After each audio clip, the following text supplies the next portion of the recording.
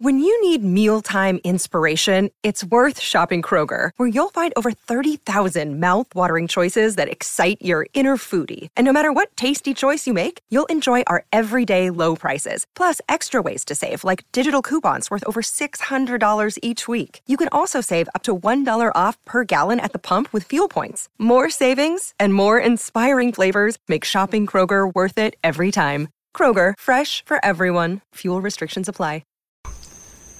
Well, howdy there, Internet people. It's Bo again. So today we're going to talk about Florida again and boxers. What boxers can teach us about plans. You know, we're talking about Florida again because something happened. Something that was completely unforeseen, unpredictable. Nobody could have imagined this happening except for everyone who did. It seemed like the only people that didn't see this coming were the people responsible for making sure that it didn't come. Yesterday, we were talking about how Governor DeSantis has decided now that it's time to reopen schools in August in person. We're talking about how the numbers suggest that maybe that's not the best course of action. Maybe that's not the best plan. But see, he has a plan. He has that plan, and he wants to stick to it. That plan is real simple. We're going to put all this behind us. We're going to get back to our routine. We are going to put this issue to bed. The problem is we can't do that because we're running out of beds. We have 962 beds left, ICU beds, left in the state. You have some hospitals that are straight out of beds. It's clear from that what we're doing is not working. Every boxer will tell you that when you step into that ring, you have a plan until you get punched in the face. Florida, we have been punched in the face. We have to adjust our plan, or we're going to get knocked out. The bed shortage isn't even the biggest issue. We're running out of nurses. They're having to shuffle nurses around the state to meet the demands. Major metropolitan areas have hospitals with no ICU beds left. 962 left in the state, and that number is actually lower by now. They're locked into that plan, and they don't want to change. They don't want to admit they were wrong. They don't want to admit that they've been punched in the face. We are Floridians.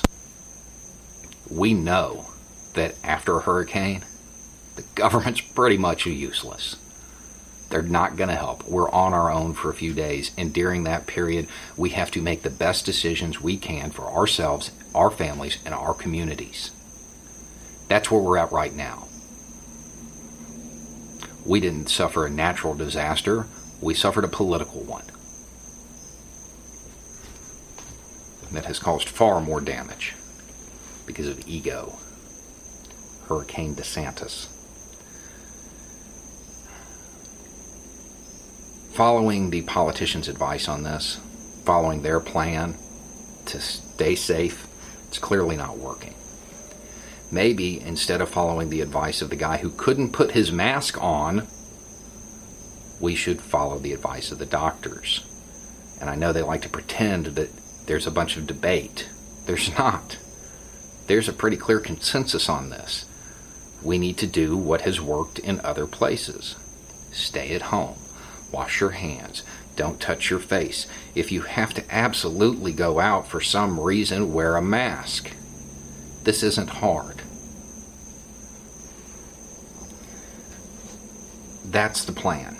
That's the plan we should all be working towards. I would suggest that adding another point of transmission at schools when we can't handle it as it is probably not a good idea.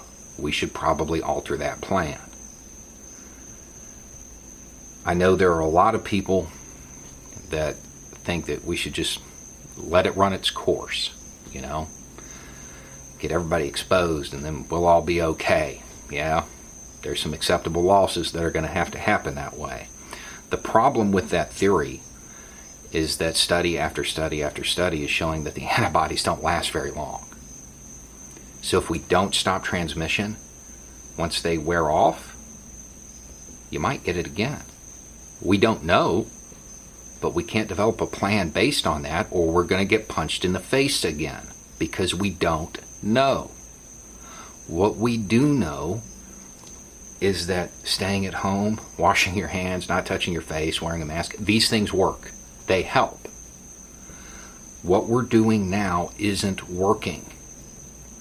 And as people talk about acceptable losses, I want to put our national situation into focus real quick.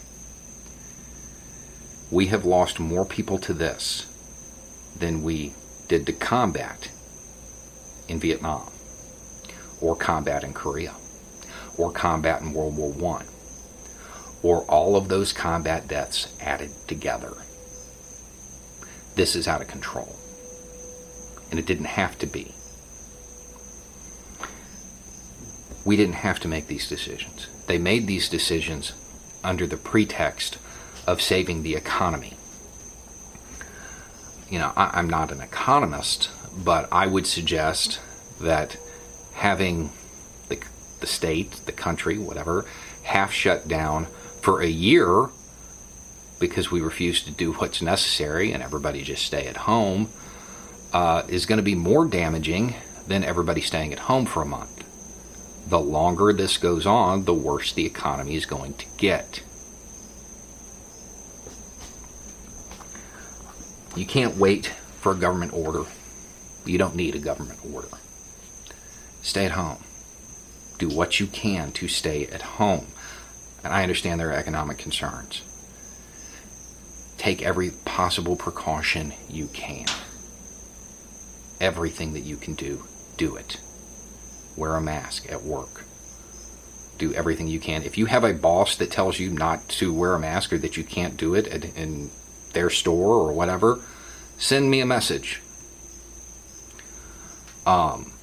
We've got to back each other up, and we have to act as a community because the government has failed us. We have no leadership. We have to lead ourselves. Anyway, it's just a thought. Y'all have a good day.